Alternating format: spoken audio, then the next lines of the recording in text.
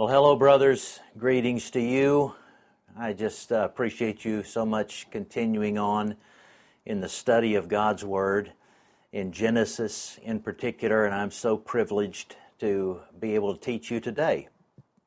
And, because I believe, as we have historically, as Reformed people, that God blesses the reading and preaching of the Word, I'm going to read this whole chapter. We're studying chapter 31 today of Genesis, and I want to read that whole chapter. It's 55 verses. It's a long chapter, but this passage, as the rest of the Bible, was written to be read in the hearing of God's people. So we're going to trust that God had a reason for it to be written, to be read, and may God bless the reading and the hearing and the teaching of God's Word. So Genesis chapter 31, Jacob fleeing from his father-in-law Laban.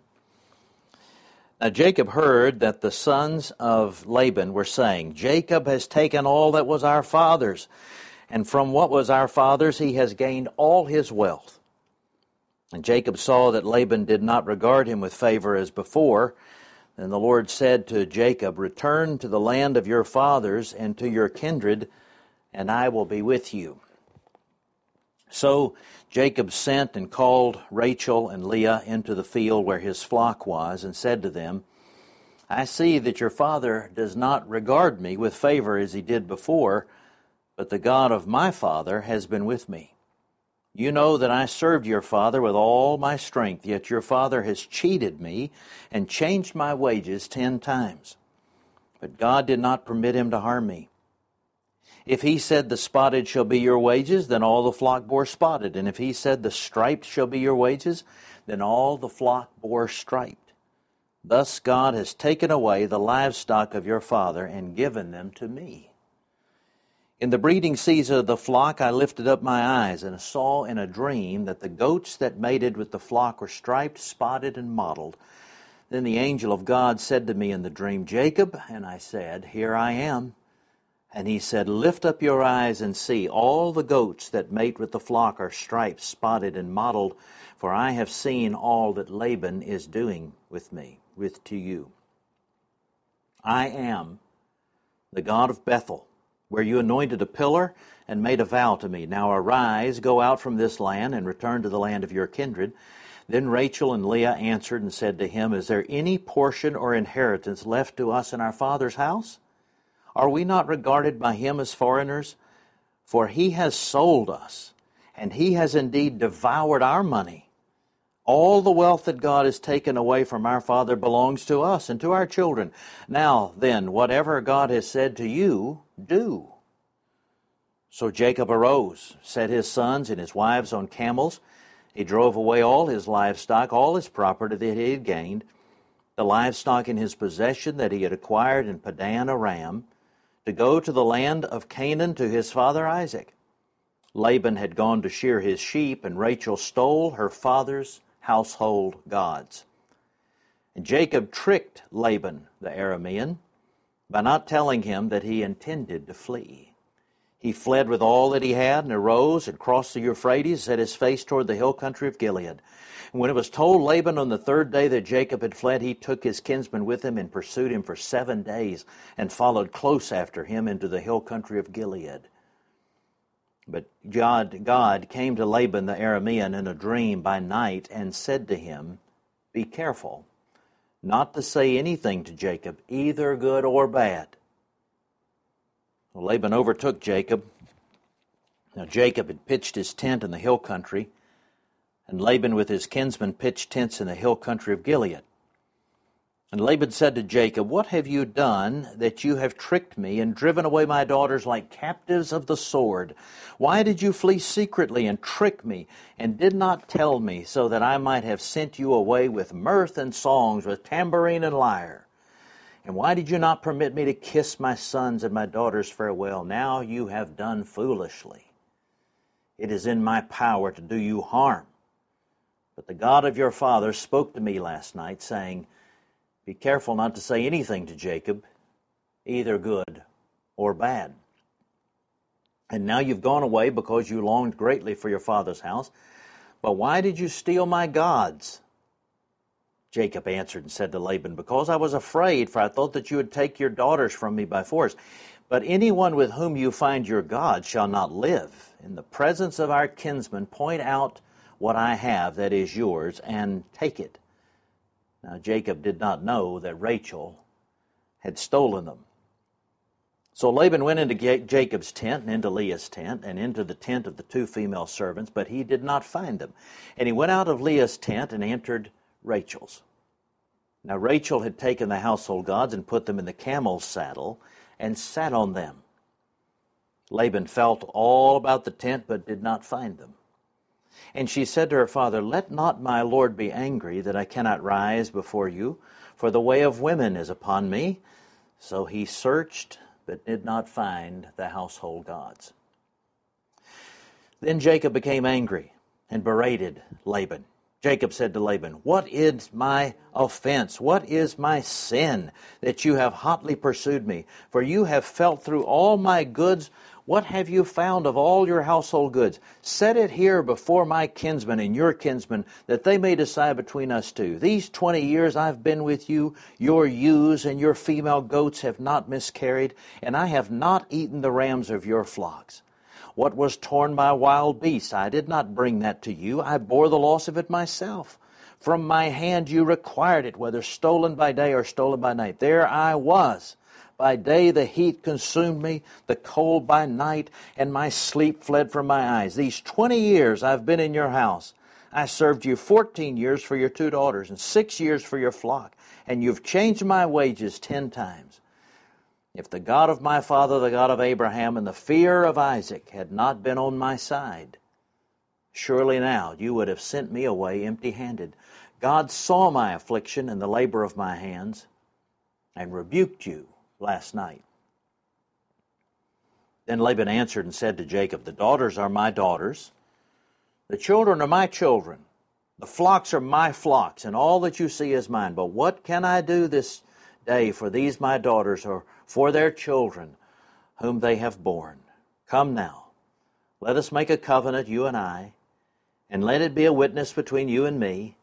So Jacob took a stone and set it up as a pillar, and Jacob said to his kinsmen, gather stones. And they took stones and made a heap, and they ate there by the heap. Laban called it Yegar Sahedutha, but Jacob called it Galeed. Laban said, this heap is a witness between you and me today, therefore be it named Galeed. And Mizpah, for he said, the Lord watch between you and me, when we are out of one another's sight. If you oppress my daughters, or if you take wives beside my daughters, although no one is with us, see, God is a witness between you and me. Then Laban said to Jacob, see this heap and the pillar which I have set between you and me. This heap is a witness, and the pillar is a witness, that I will not pass over this heap to you, and you will not pass over this heap and this pillar to me, to do harm. The God of Abraham, the God of Nahor, the God of their father, judge between us. So Jacob swore by the fear of his father Isaac. And Jacob offered a sacrifice in the hill country and called his kinsmen to eat bread. They ate bread and spent the night in the hill country. Early in the morning Laban arose and kissed his grandchildren and his daughters and blessed them. Then Laban departed and returned home. My dear brothers, the grass withers and the flower fades, but the word of our God will stand forever. Let's pray together and ask His blessing on this teaching from God's word. Our Heavenly Father, we thank you for your providence to us this day and every day. And we ask that we would meditate deeply on it from this passage and see that your providence in our daily lives is but a small detail in this grand story that you are writing of the redemption of the cosmos through the gospel of Jesus Christ. Oh, Lord, bring comfort to us. We need comfort. Oh, Lord, we need comfort in the middle of this pandemic as men of God, as leaders in our homes, leaders in business, or leaders in our profession, as brothers, as husbands, as friends. And Lord, I pray that if one is listening, watching this broadcast and doesn't know you in a personal way, I pray that the Holy Spirit would come through your word, working by and with the word in his heart, that he might long for a personal relationship with God the Father and get it by embracing Jesus Christ, freely offered to us in the gospel and clearly foretold in this passage. We pray it in Jesus' name. Amen. Forgive me, I've got to make sure I get my clock up here before me. You will be glad for that, won't you? Yes, there it is.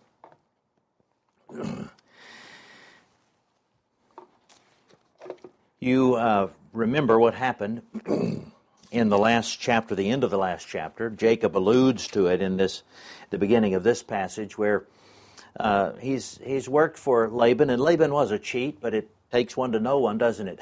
Jacob calling Laban a cheat, and Laban saw a way to unload these less desirable portions of his flock on Jacob. He said, "Why don't you take the striped ones, the mottled ones, and the black sheep of the herd? Why don't you take those, and I'll let you have those?" And it's like getting rid of a bunch of dented cars, he thought, but they were just the same. And in the end, and then Jacob thought he devised this way of having those spotted and mottled sheep reproduce themselves.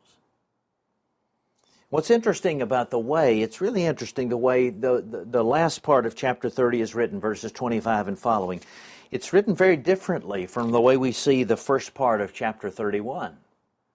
And Moses is, the Bible is written very skillfully. The narrative portions are just as poetic as the others because they're written artfully in order to convey a point in the way they're crafted. And Moses, it seems to me, was crafting the last part of chapter 30 from Jacob's perspective. This is from Jacob's selfish perspective. But chapter 31 tells a very different story. Let me get into this with this story about Hannah More. Hannah More lived in the 18th century, early part of the 19th century.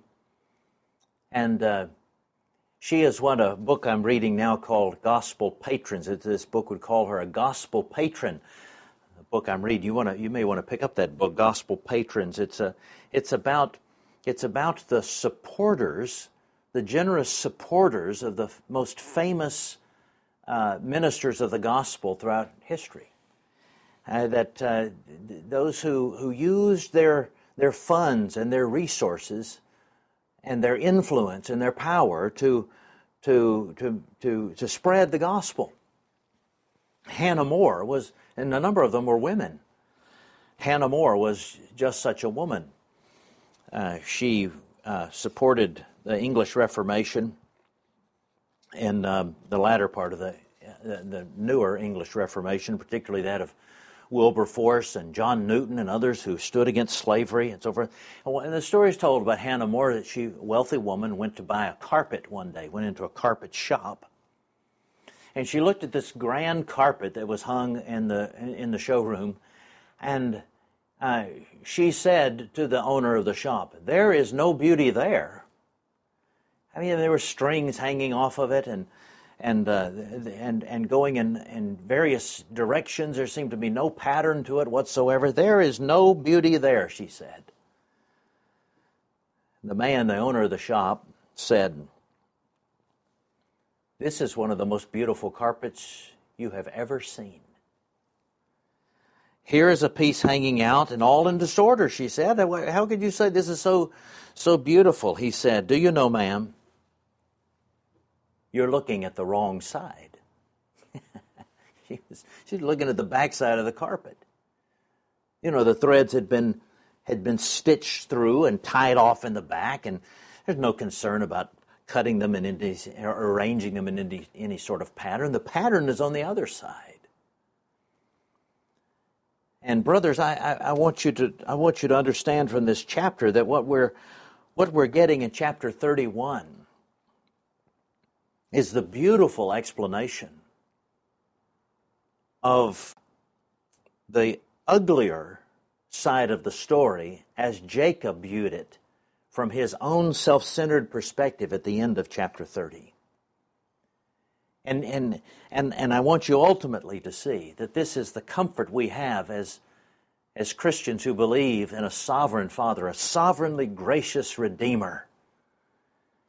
That we are the people who have heard the joyful sound that Jesus saves, Jesus saves. Jesus, the sovereign one, saves by working all history, coordinating all the cosmos, everything in our world, to the praise of His glorious grace. Well, let me show it to you. And I'm going to do it this way. I'm going to talk a little bit about scene one. We're going to go back and review a little bit. Scene one is the story as Jacob would see it, as we would see it, with our human finite perspective. And then scene two is coming around to the other side of the carpet, the other side of the tapestry, and seeing the beautiful story that God is weaving. Well, scene one, without reading the end of chapter 30, is what I described earlier, how Jacob thinks he is devising this way to increase his herds by taking various kinds of saplings and cutting white streaks in them, shaving off the bark with his pocket knife and making the stick either striped or mottled, and then he would put it in front of the sheep as they were drinking water or as they were mating. And he thought that by that kind of action, he was creating, he was expanding that flock himself. Well, it's not just Jacob who's taking pride in himself, it's also Laban. And let me show you what they're doing. Jacob, think about how he views himself at this point. From his perspective, he has a beautiful wife. He has 11 sons and a daughter. He's a self-made man. Well, he figured out a way to steal his father's inheritance, tricked him out of it. He tricked his brother. He struck out on his own. He got this beautiful wife by a display of what he thought was superhuman strength. Remember, Rachel came to the well and she wanted to feed her flocks, and the stone was covering it, and it took a small army of men to move a heavy stone like that, and he grabs it and moves it out of the way, and she's impressed with Jacob Charles Atlas there, and he wins this beautiful wife, and then he endures 14 years of underpaid labor. And you might think that Jacob would say, "Thank you, Lord, for these blessings," but we don't really find that in chapter 30. Jacob is just trucking along here, thinking that he is making himself a wealthy, powerful man. He's bringing vengeance and revenge back on this man who's tried to cheat him out of himself. Jacob has long been impressed with himself and is no different. And then there's Laban. Laban's quite proud of himself too. I mean, after all, he's gotten this cheap labor out of this strapping young man. He married off his daughter Leah, the homely one, as the one of weak eyes. He tricked Jacob and substituted Leah for Rachel, and then got another 7 years of labor out of Jacob for working for Rachel. He's quite proud of himself. And then when then he does a background check on Jacob and consults by some kind of divination, the Bible says, and he figures out who Jacob is, and that Jacob is somebody blessed by God, and so he cuts the deal with him with the flocks and so forth. And Laban is very proud of himself. He thinks that it's by his own ingenuity and his own resourcefulness that he has gotten to where he is, and he has one leg up on Jacob.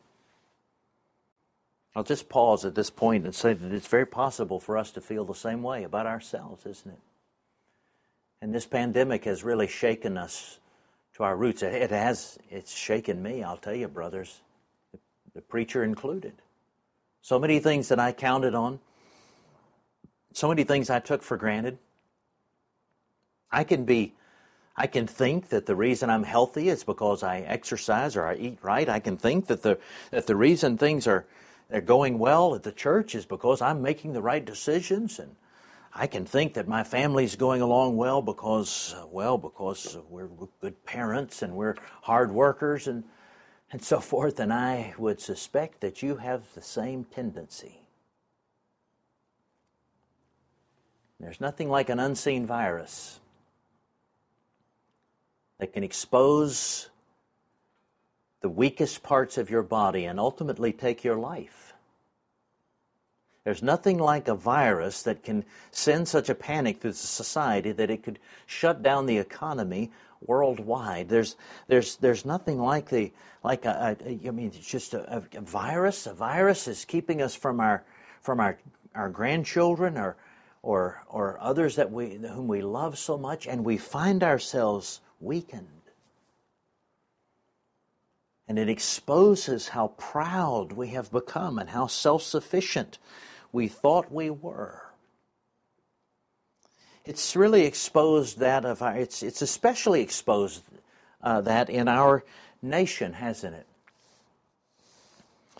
You know, I remember in the last recession, the crisis in 2008, 2009, and Alan Greenspan, the chairman of the Fed at the time, made a statement that rocked the world.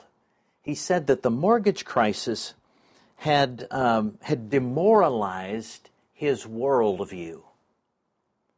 The mortgage crisis had demoralized his worldview. What do you mean by that? His worldview was based on Ayn Rand. Ayn Rand was a Russian immigrant to the United States who grew up in St. Petersburg in 1917. And she was reacting against atheistic communism, and what she developed in counter to atheistic communism was atheistic capitalism. And Ayn Rand was largely unknown until Greenspan had really made her popular in her book Atlas Shrugged, and I think they made a movie about it and so forth. Nobody really paid much attention to Ayn Rand except economists, but Ayn Rand taught that here's what she says. Here's basically that self-interest is what makes the world go round. Here it is in her own words. My philosophy, in essence, is the concept of man as a heroic being with his own happiness as the moral purpose of his life, with productive achievement as his noblest activity, and reason as his only absolute. This was Ayn Rand's religion, that the moral purpose of his life is his own self-preservation, his own happiness.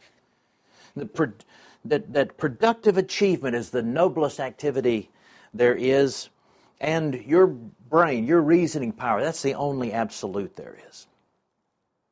Ayn Rand objectified even her own family members. She said that the only reason she served her family and spent time with her family was for her own happiness. What's disturbing to me is how popular Ayn Rand has become. Ayn Rand is mentioned without apology, even by professing Christians, as something that is a worthy worldview for us to adopt, that will be the solution to our economic troubles or our political problems. And why? Because that's who we are naturally. And few of us have the courage to say something that boldly, but when somebody else says it and a group of people create a plausibility structure by which it is accepted on a wider and wider basis, the more bold we can get at saying, the most important thing is my happiness. And yes, if anything's going to be done, I'm going to do it. And my brain, my opinions, my views of things, those are what's absolute. It's a pathetic way to live. It's a very irrational way to live. And so, from that perspective of that limited human finite perspective, that self-inflated perspective, we turn to the story behind the scene. Not the story of Jacob's blessing as he sees it, but the story of Jacob's blessing as God tells it. That's what you find in chapter 31. And I want to make a few observations from these verses that'll show you just what kind of God you have. Number one, you have a God who is a provider. Now, verses 4 to 9, you notice the different way this story starts to be told. God has somehow worked on Jacob's perspective. God did not permit him to harm me. God has taken away the livestock of your father and given them to me. He begins to give credit to God. And in so doing, he becomes more rational, becomes more realistic.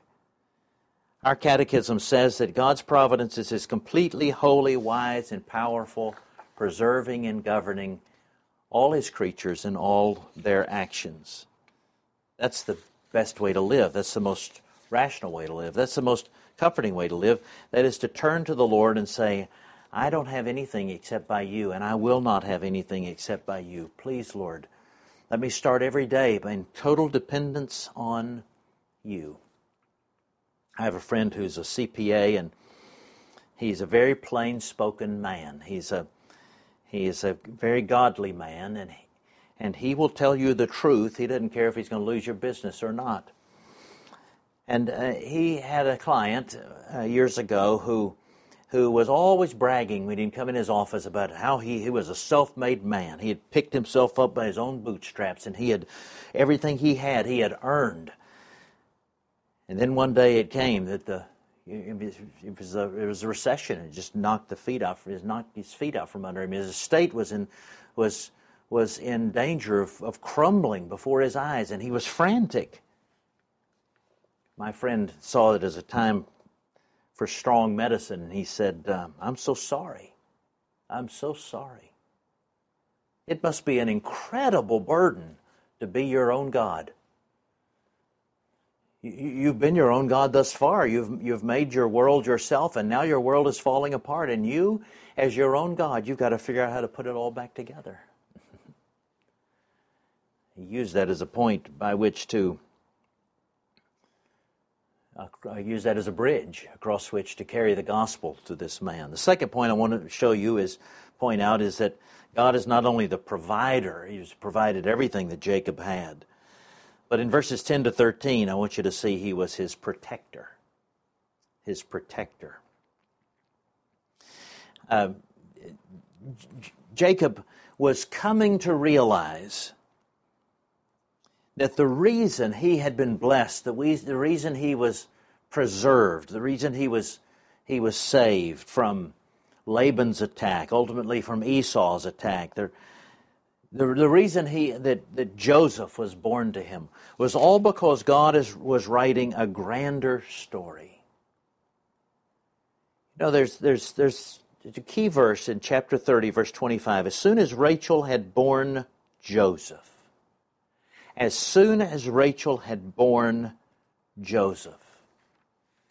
everything begins to turn in this book when Joseph is born. To Joseph's life is dedicated 14 chapters of the book of Genesis. Some see Joseph as the pinnacle of the whole book of Genesis. And Joseph, of course, being sold into slavery and rising in prominence, saves the world from salvation, from famine. He saves the world. He's the precursor. He's a foreshadowing of what Jesus would do. And this is the story that's being told. Everything in Jacob's life is occurring not because Jacob is so special, not because he is so resourceful. Everything in Jacob's life is occurring as it does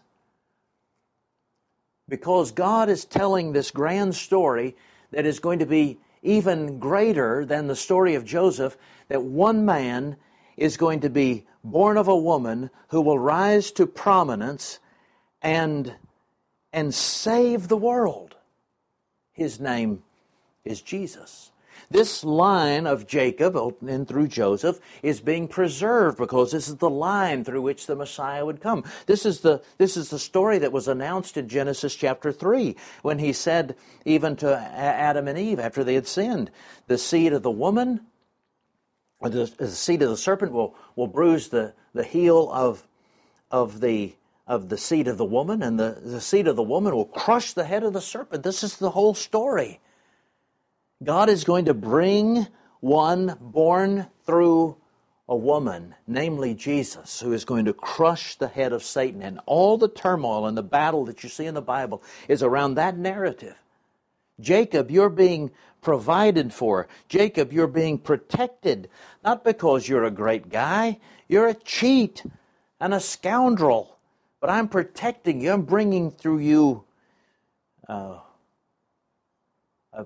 son named Judah. A son named Joseph is going to save the world and save the line through which the Messiah will come. And then Judah will be the father of the tribe through which Jesus will come. And he's doing the same for you. He's writing a bigger story. Because he's writing a bigger story, you may be sure that you're being protected, and you're part of that story. And that story is called "The Lord Saves." That's the verse that's in the very center of Jonah. The Lord saves. God is writing this whole story. Everything that's happening, everything's happening in our world, everything's happening in your life is ultimately a detail being added to this grand play, this grand drama that's going to be totally unveiled someday at the Judgment Day. And everyone is going to step back in awe and say, "Praise you, Lord, for your glorious grace." The Lord saves. Well, two other points quickly. One is that he is not only the provider and he's the protector, but in verses 22 to 30 and verses 43 to 55, we see that God is the controller of all things. Even the things that are, even the thoughts and actions of unbelievers. Here's this consultation that Laban makes, or Laban gets this word on his way to meet Jacob, and it's from God.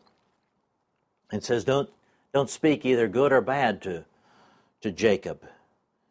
It's ironic, isn't it, that Laban, after a long speech, tells him that God told him not to speak either good or bad. He said a lot of both.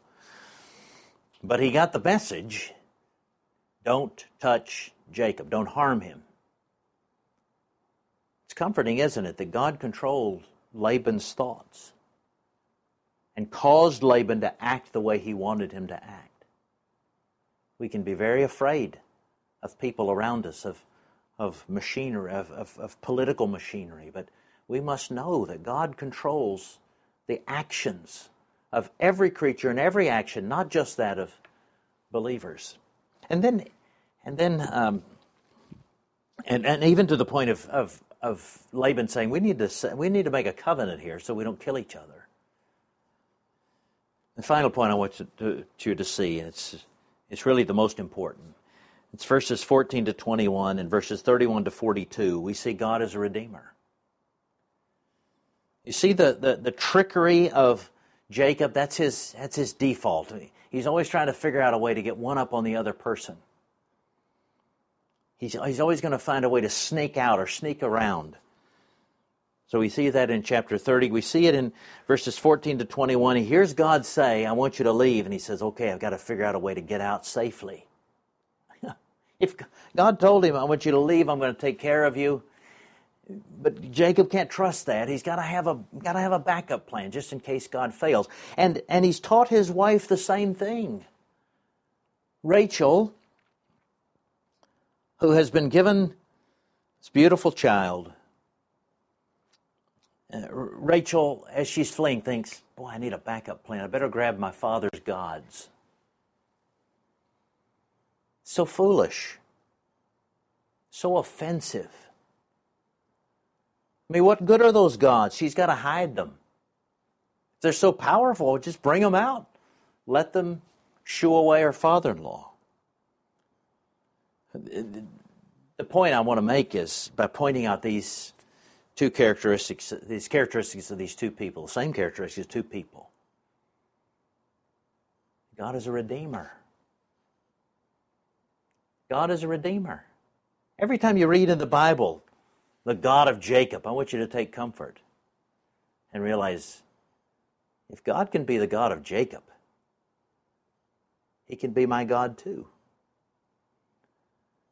God persisted in redeeming Jacob and Rachel despite their sin and their failings. Now, it's a beautiful story, this tapestry. Let me conclude this way. One of my favorite books of all time is The Hiding Place by Corrie ten Boom. Corrie ten Boom was a daughter of a Dutch couple and who hid Jews during the Nazi occupation of Holland. And ultimately they were put in prison for it. She and her sister Betsy were put in prison. The rest of the family died. And Betsy was a very, very strong Christian. And Corrie admits that she was not as strong as Betsy, and sometimes Betsy's faith would annoy her. They were ultimately put in the infamous prison Ravensbrück, which was a particularly horrendous place. And Betsy one day concluded that she was convicted by 1 Thessalonians 5:18, that we should give thanks in all circumstances. And so she was challenging Corrie to start giving thanks for every single thing in their life. Well, it drove Corrie up the wall. Because they were in Barracks 28, which was an especially bad place. The hardest cases were put in there, the most violent women, as well as overcrowded. It was lice-infested. It reeked of sewage. And it had fleas. And Betsy would say to Corrie all the time, thank God for the fleas. I'm not going to thank God for the fleas, Corrie would say. Well, there's no good thing that comes from fleas. Betsy, in that, along with Corrie, had a Bible study, and a lot of women came to Christ. And they could read, they could pray, they could sing, and they never were stopped by the Nazi guards. And they wondered about that. And they had to start multiple services, so many women came to it. One day there was an explanation, they gained an explanation as to why the Nazis had never broken up their meetings.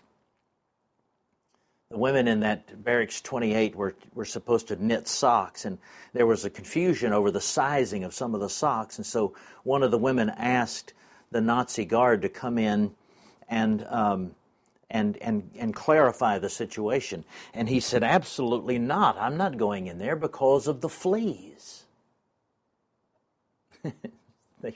They realized that's why they could have their Bible studies. That's why they could worship. That's why they could lead people to Christ. The fleas were their protection.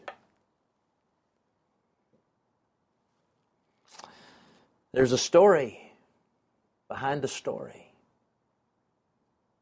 This is a very ugly time of history and of our lives. I don't know what the beautiful final story will be of this particular pandemic. I know you can see beautiful things, I'm sure, in some parts of it now, but hints of it. But we may know from God's Word in a passage like we have today that no matter how we see it and however imperfectly we see it, we may know that God is writing a bigger story. And someday we will worship the Lord Christ on His throne with our very eyes. And we will be able to say, and thank you for COVID-19. Because even through this, you have demonstrated the praise of your glorious grace. Let's pray together. Our dear Father, we pray that you would send your Spirit to accompany this word that we have heard, that we have read, and work it deeply in our hearts, that we would live in obvious ways, conveying to those around us our confidence in a sovereign Redeemer. In Jesus' name we pray. Amen. God bless you.